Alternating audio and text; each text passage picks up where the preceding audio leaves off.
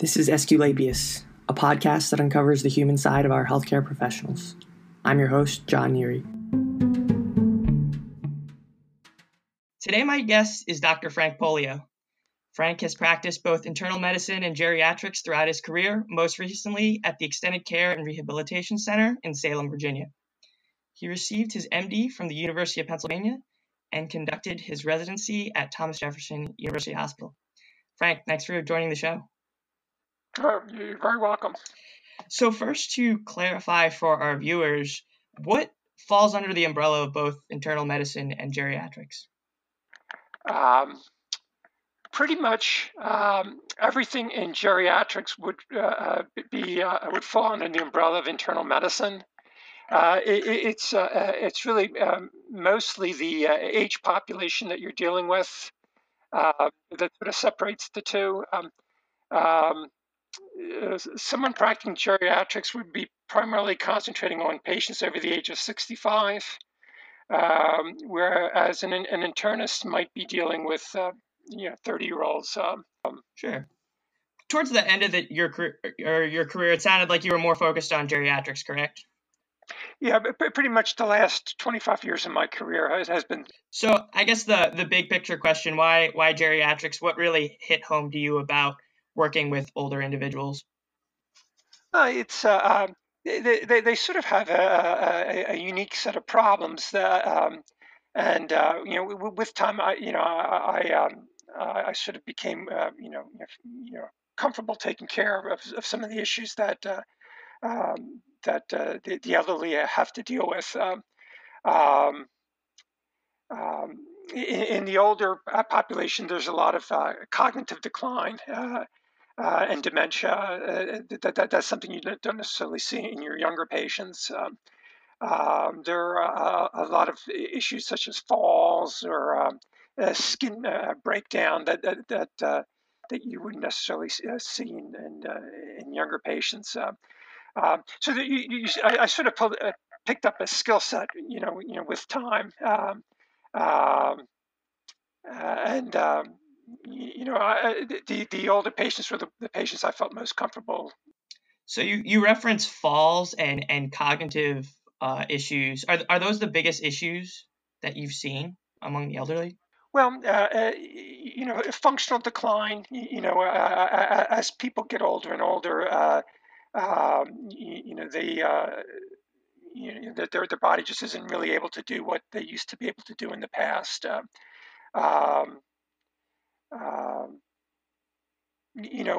End of life issues. As a patient enters their final years, there are the things that you need to sort of prepare the patient and the family for. Um, you see a lot of infectious disease problems in older patients. Pneumonias are very, very common. Urinary tract infections very common. Um, um, Nutritional issues. Older patients, for one reason or another, may get into trouble from a nutritional standpoint, start to lose weight, and those are things that you need to sort of be tuned into and be ready to. Was there a particular out of those the many things that you mentioned? Is there one that was one problem that you particularly like working with? Um, well, the end of life care is very important, and that can be. Preparing the patients and the family for what to expect, I think is really one of the most useful things that a physician can do for their elderly patients. Um, Very time consuming, but if it's done right, it sort of gets everyone on the same page. And I think the patient and the families are very, very grateful for the preparation. Um, you, you know, uh, not only giving the patients a prognosis is very important, but sort of setting things up ahead of time. Like having the patients set up a living will, and advanced directives. Trying to help them make decisions about how much or how little medical care they would expect when they start to decline. having the patient assign a decision maker for them. I've talked to you before, and you said one of the big reasons you got into medicine in general, and something that sustained you throughout your career, was building relationships with patients. Is that correct? Yeah, looking back on my career, that's probably the one thing that I enjoyed the most. I always viewed the patients as sort of a friend, and it was always a nice thing to see my friend back every couple of months and see how what they were doing and how they were doing. Um, an internist or a geriatrician can easily have a relationship with a patient for 5, 10, 15 years, maybe even longer in some cases. So,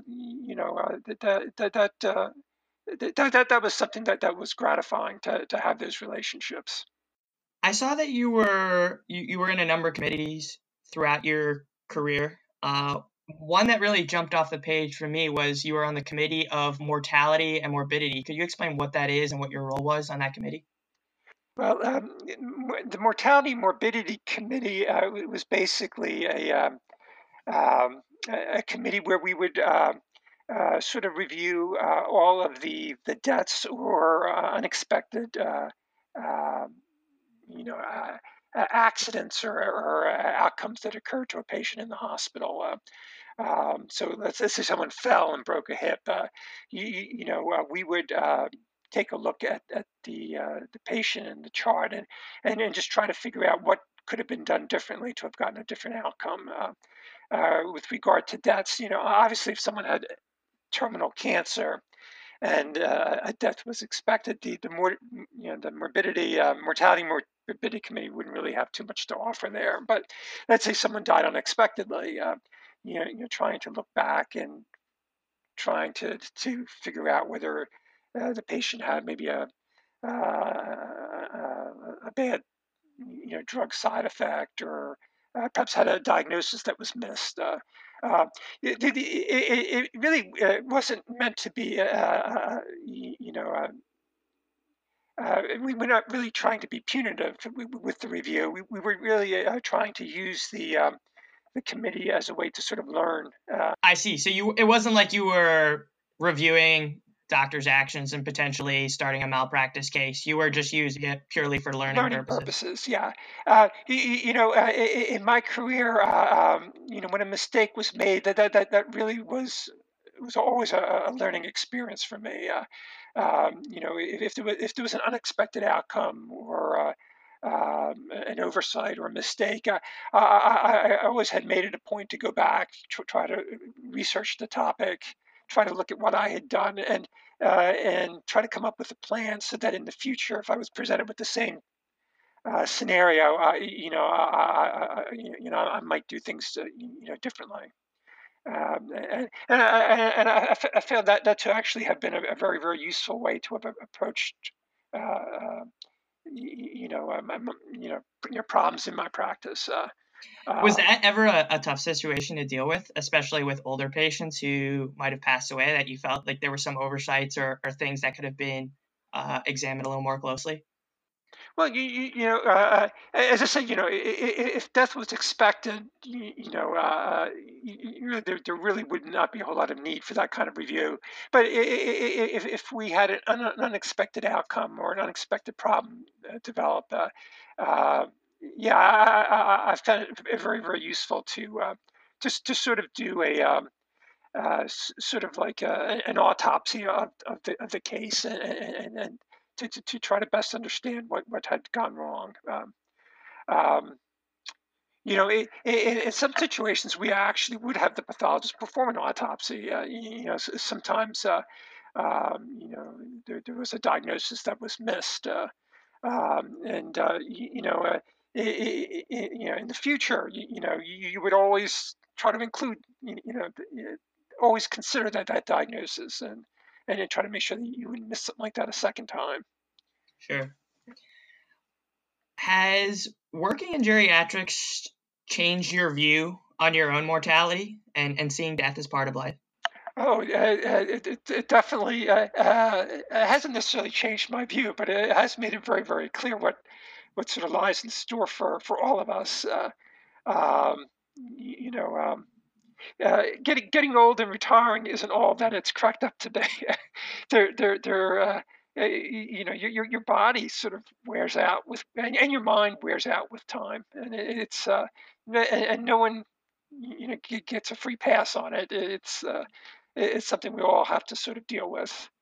Um, uh, in some ways, I think it's made it easier for me because I think have an understanding of what's going to happen.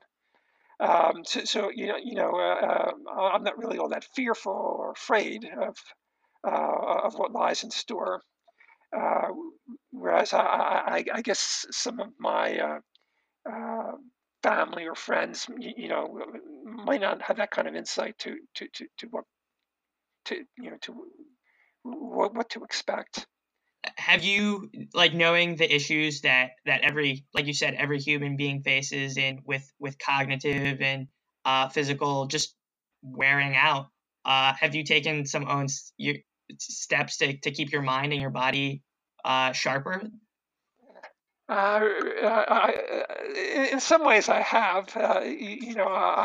I try to keep my brain working by just doing playing the violin. That's sort of mentally a challenge, and trying to do a good bit of reading. Physically, I guess I could be doing a little bit better. I sort of know what needs to be done. Sometimes it's hard to put it into practice, unfortunately. Um, one of the things that we see a lot with older patients is something called polypharmacy. It was not unusual for me to see patients on 30, 40 medications at one point in time.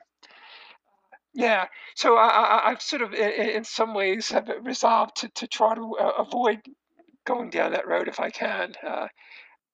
Do you believe that's a big problem within our healthcare system, the overprescription of medications?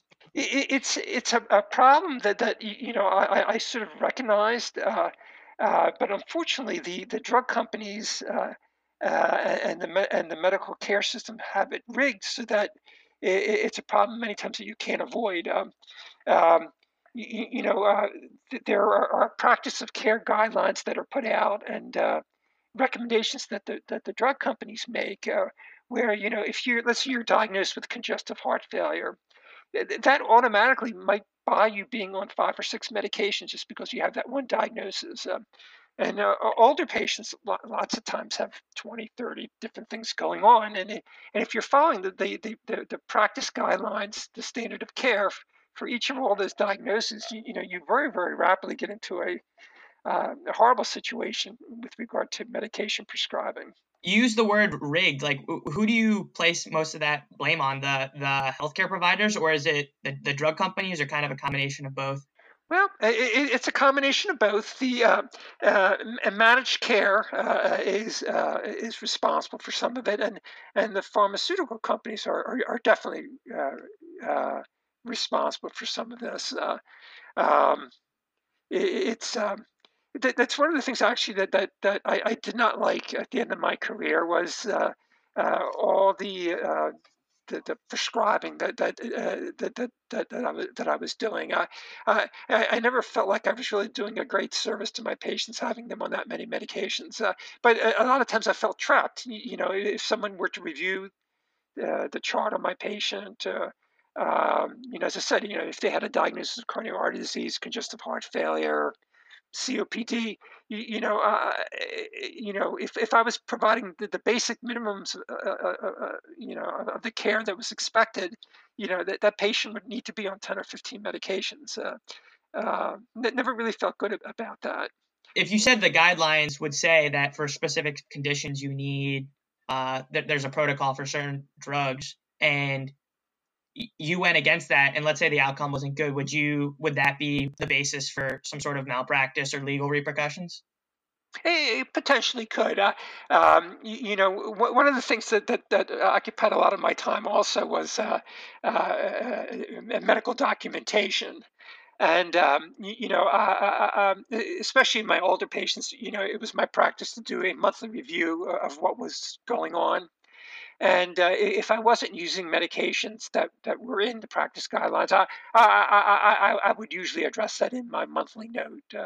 I would say, I realized that the patient has congestive heart failure, but because of X, Y, and Z, I am not going to prescribe them, the following medications.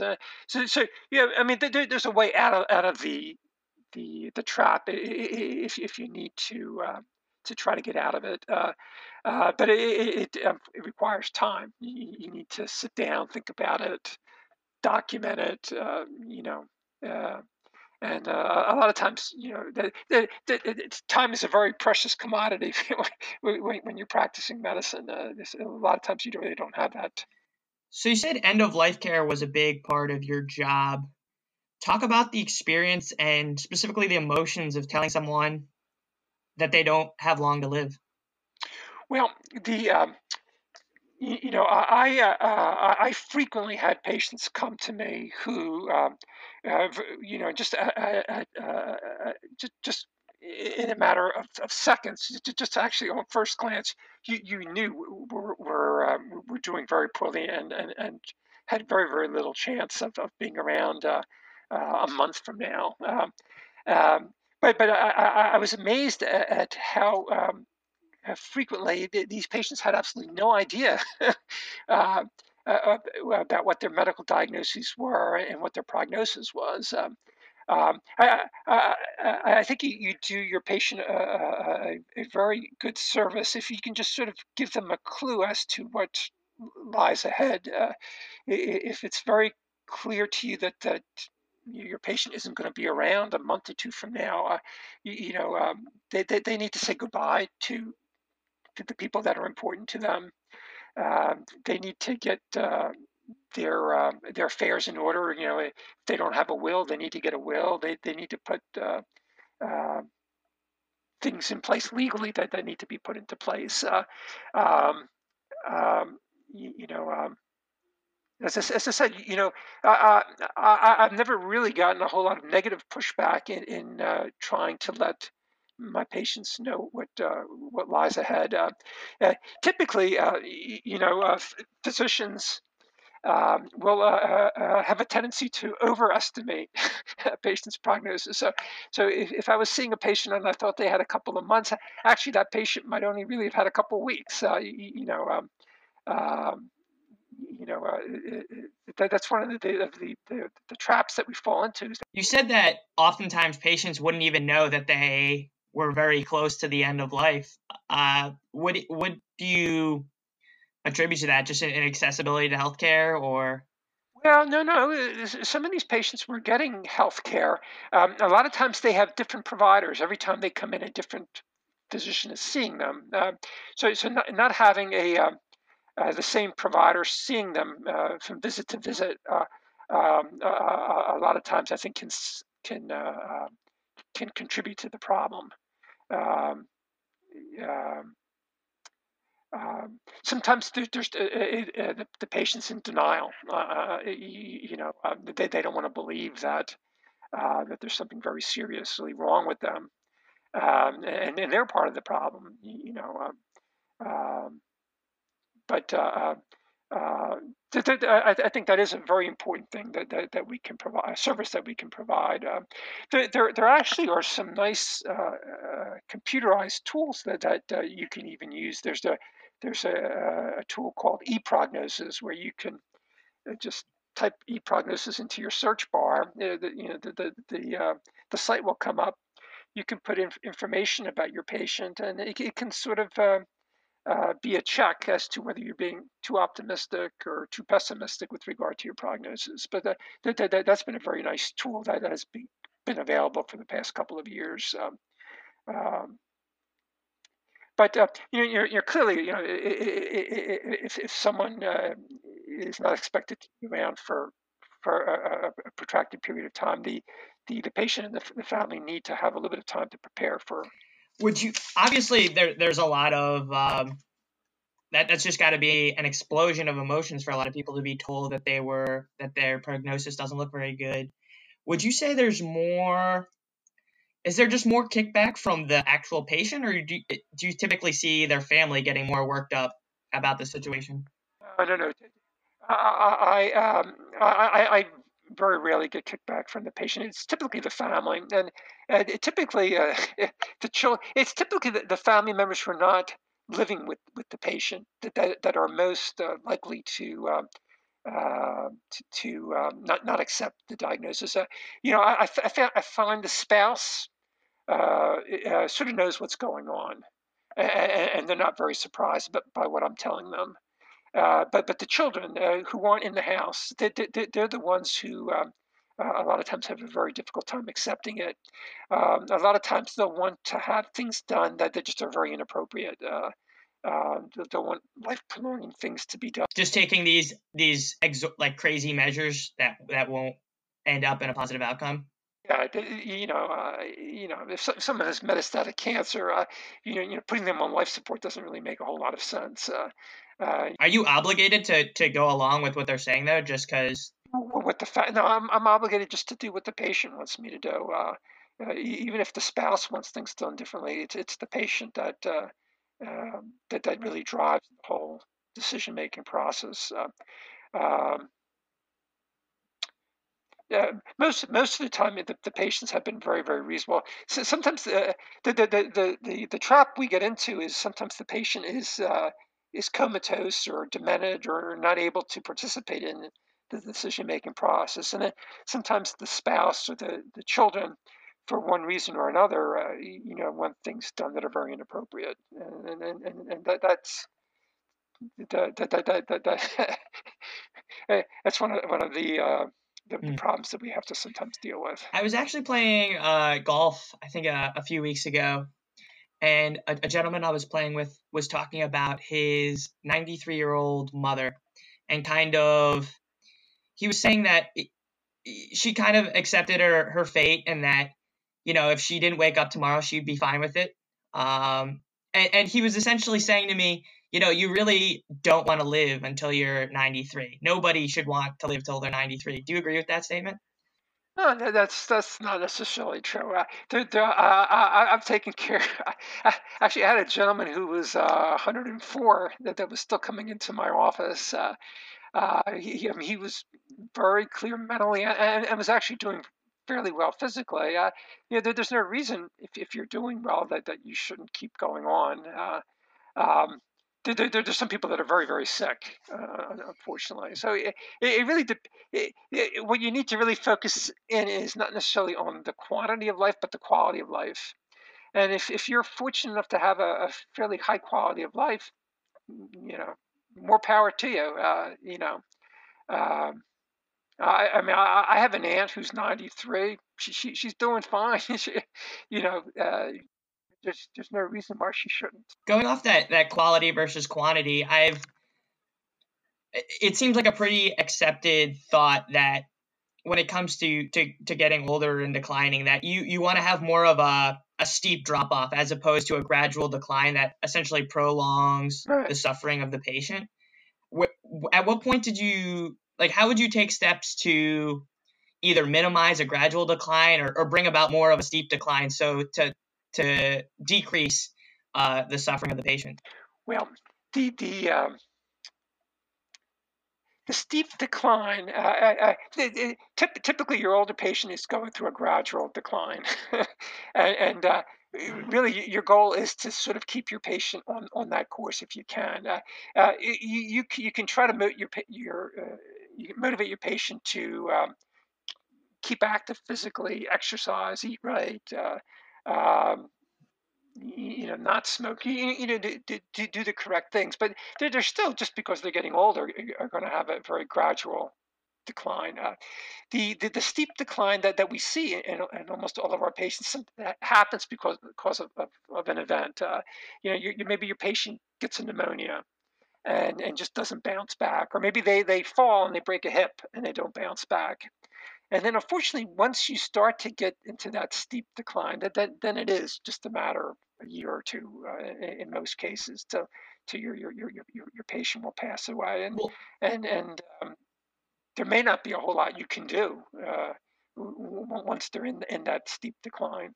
So it sounds like you're kind of saying the opposite, because I was reading that theoretically you would want somebody to kind of live to 100, right? And then kind of just have a brief drop off period where they weren't healthy and they were bedridden, etc. Whereas as opposed to the idea that somebody is in bed through their 80s and 90s. Oh, no, no, no.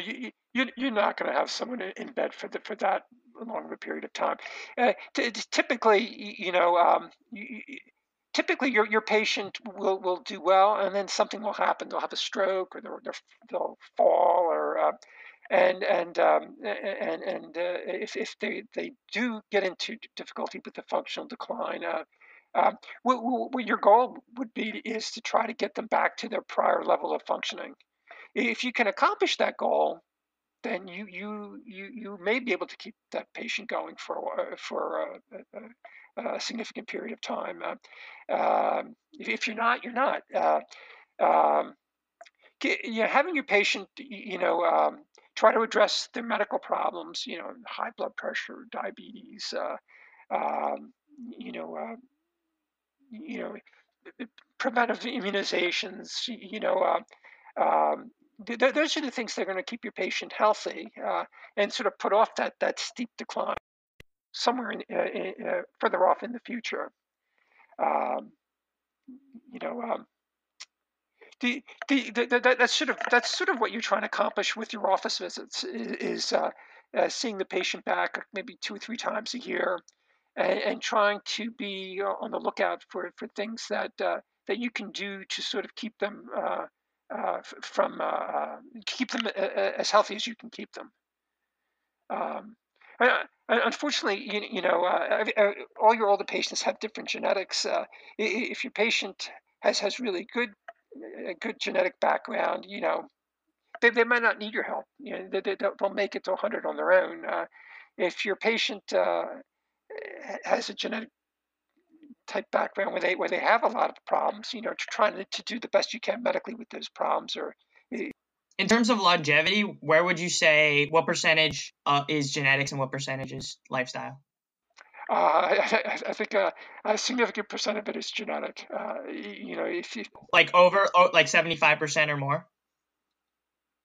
uh, I, I, I, this isn't scientific. I don't know for certain what would break it down, but I would say 3/4 genetics and then a quarter lifestyle. Though Okay. the lifestyle can be a very very uh, beneficial thing for your health.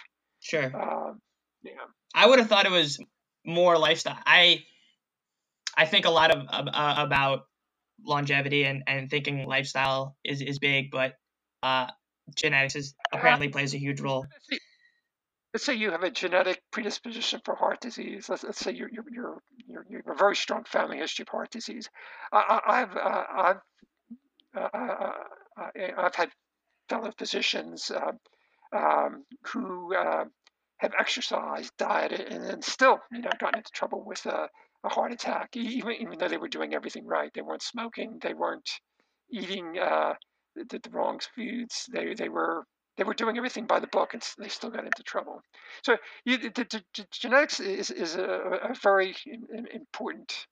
I personally think it's probably the most important thing. And you can modify some of that genetic, uh, uh, you know, predisposition by lifestyle changes, and maybe put things off. But the Hmm. genetics is a really hard thing to get by. So another sticky situation I wanted to address was families often face the dilemma of when to put their parents or older individuals into some form of assisted living. And obviously you want to be precautious and prevent that fall or prevent some other steep decline. Um, but at the same time, there's the trade-off where you're ultimately taking away their independence. When should a family say, now's the time to make that move before something bad happens? Well, I've always been, I've always sort of have encouraged the patient to stay in their home type setting until until it became clear that it just wasn't safe anymore. So when it becomes clear to the patient and to the family that things are happening that are unsafe, then it's time to to think of an assisted living or other type of living situation.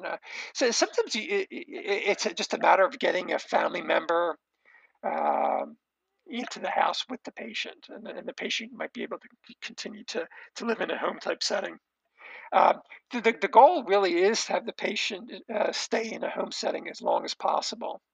Um, once the patient gets put into a nursing home, their life expectancy really drops. Um, a patient who's put into a nursing home might only really have 12, 18 months or so. It's usually not a very good prognosis to be put in a nursing home. Mm, Um, in countries like Japan, where the patients can be kept at home, um, the older patients do much better from a life expectancy standpoint. interesting. But it really needs to be individualized. If the patient is cognitively intact, they might be able to stay home longer because they can make use uh, of a variety of resources. The cell phone actually has been a godsend. If someone just leaves their cell phone on them, they basically have uh, you know, a 24-hour safety net available to them. And if they need help, They they just can have to call they for it. just have to figure out how to use them, right? Um, it, well, that's why I say if they're cognitively intact, they can make use of that. If they're cognitively intact, they're not going to know what to do with the cell Mm. phone. Uh, So I'll going off the things you're saying about cognitive decay, and Alzheimer's is definitely a big thing that we're still trying to figure out. What developments and what advances have you seen over your career, and where do you think that care for Alzheimer's is going? well, in our country, Alzheimer's is the most important. It's the largest cause of dementia. Um, I think we understand that there is a very significant genetic component to Alzheimer's, but there may be also some other uh, component that's playing a role. People have wondered whether maybe there might be some infectious disease or that might be partly responsible for it.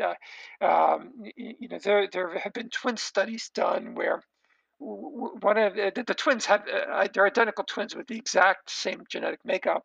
One of the twins becomes demented and the other one doesn't. So it may be a situation where we have a genetic predisposition, and then you're exposed to something, or be it a chemical or infectious agent that leads to the full manifestation of the disease.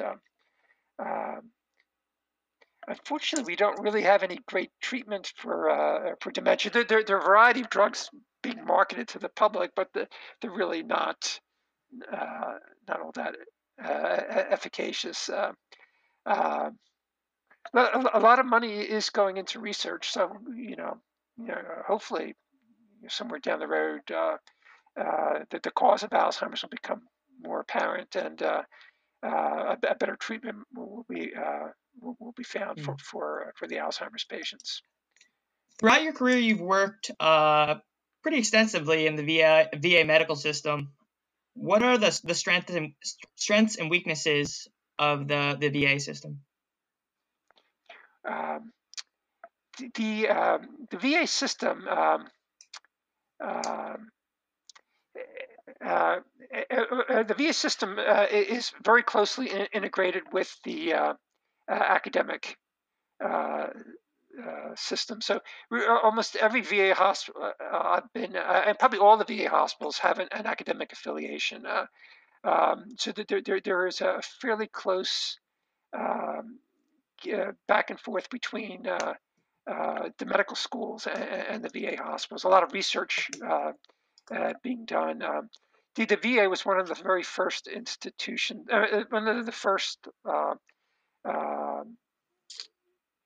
large groups in the medical care system that became computerized. The the electronic data system was has been part of the VA for many years. So if you are studying a problem, there's just a huge amount of data on tap in the VA computer system that you can make use of. It's kind of the bureaucracy and waste that we see in the government. Does that carry over to the VA?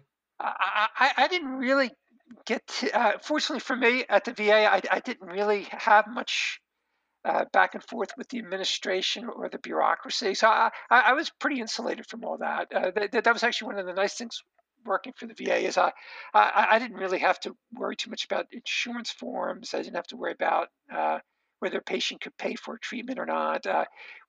Have, we were limited at times from using very expensive medication because they weren't on formulary.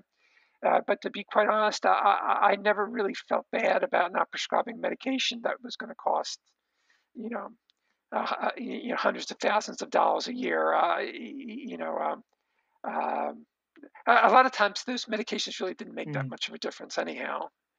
Um, um, as a physician, I guess working within the VA system, I didn't get to take care of many female patients. So, and I didn't really get to take care of many young patients, but most of my veterans were elderly.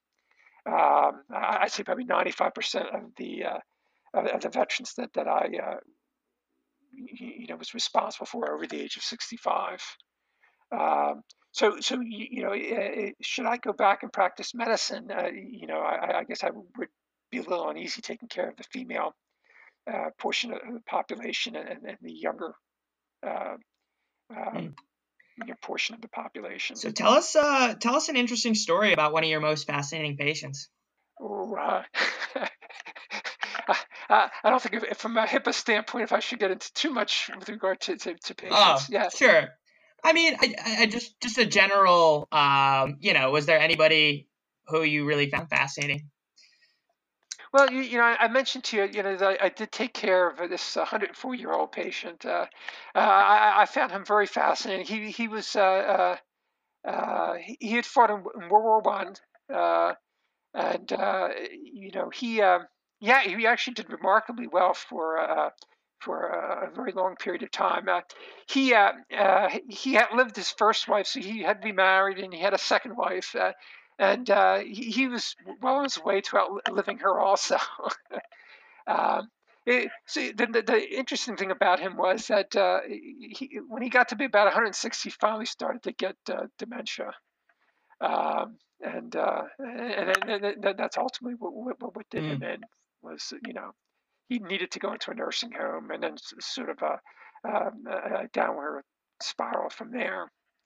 Um, I think we're all going to have to deal with dementia at some point. I think his genetic makeup was very good, and he got to deal with it at the age of 105. Whereas some people, if they're unfortunate and have the wrong genetic makeup, might be dealing with it in their 50s or 60s. Yeah, he was a remarkable person. He, interestingly enough, was not on very many medications.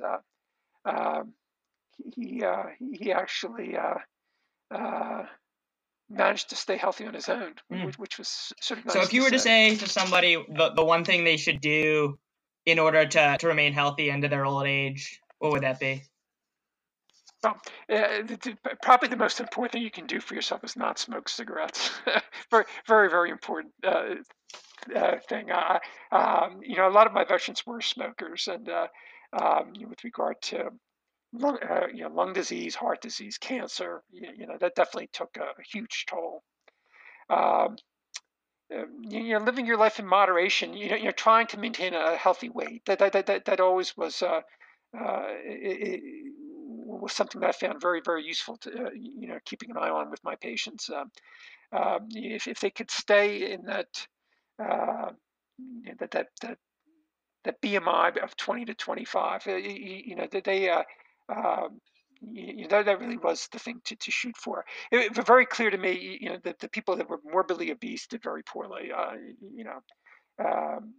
had 40-year-olds die just because they were just so morbidly obese. Uh, Exercise, the more active that you can keep yourself, the better. Sitting at a desk or sitting on the couch most of the day is probably as bad for you as smoking cigarettes. So that's something, yeah, it's something you really want to try to avoid. Um, Using alcohol in moderation also very, very important. Because some of the recent studies that are coming out suggest you probably should completely abstain from alcohol, but uh, that's another story there. Yeah. Well, Dr. Frank Polio, thanks for your time today. Oh, okay, John.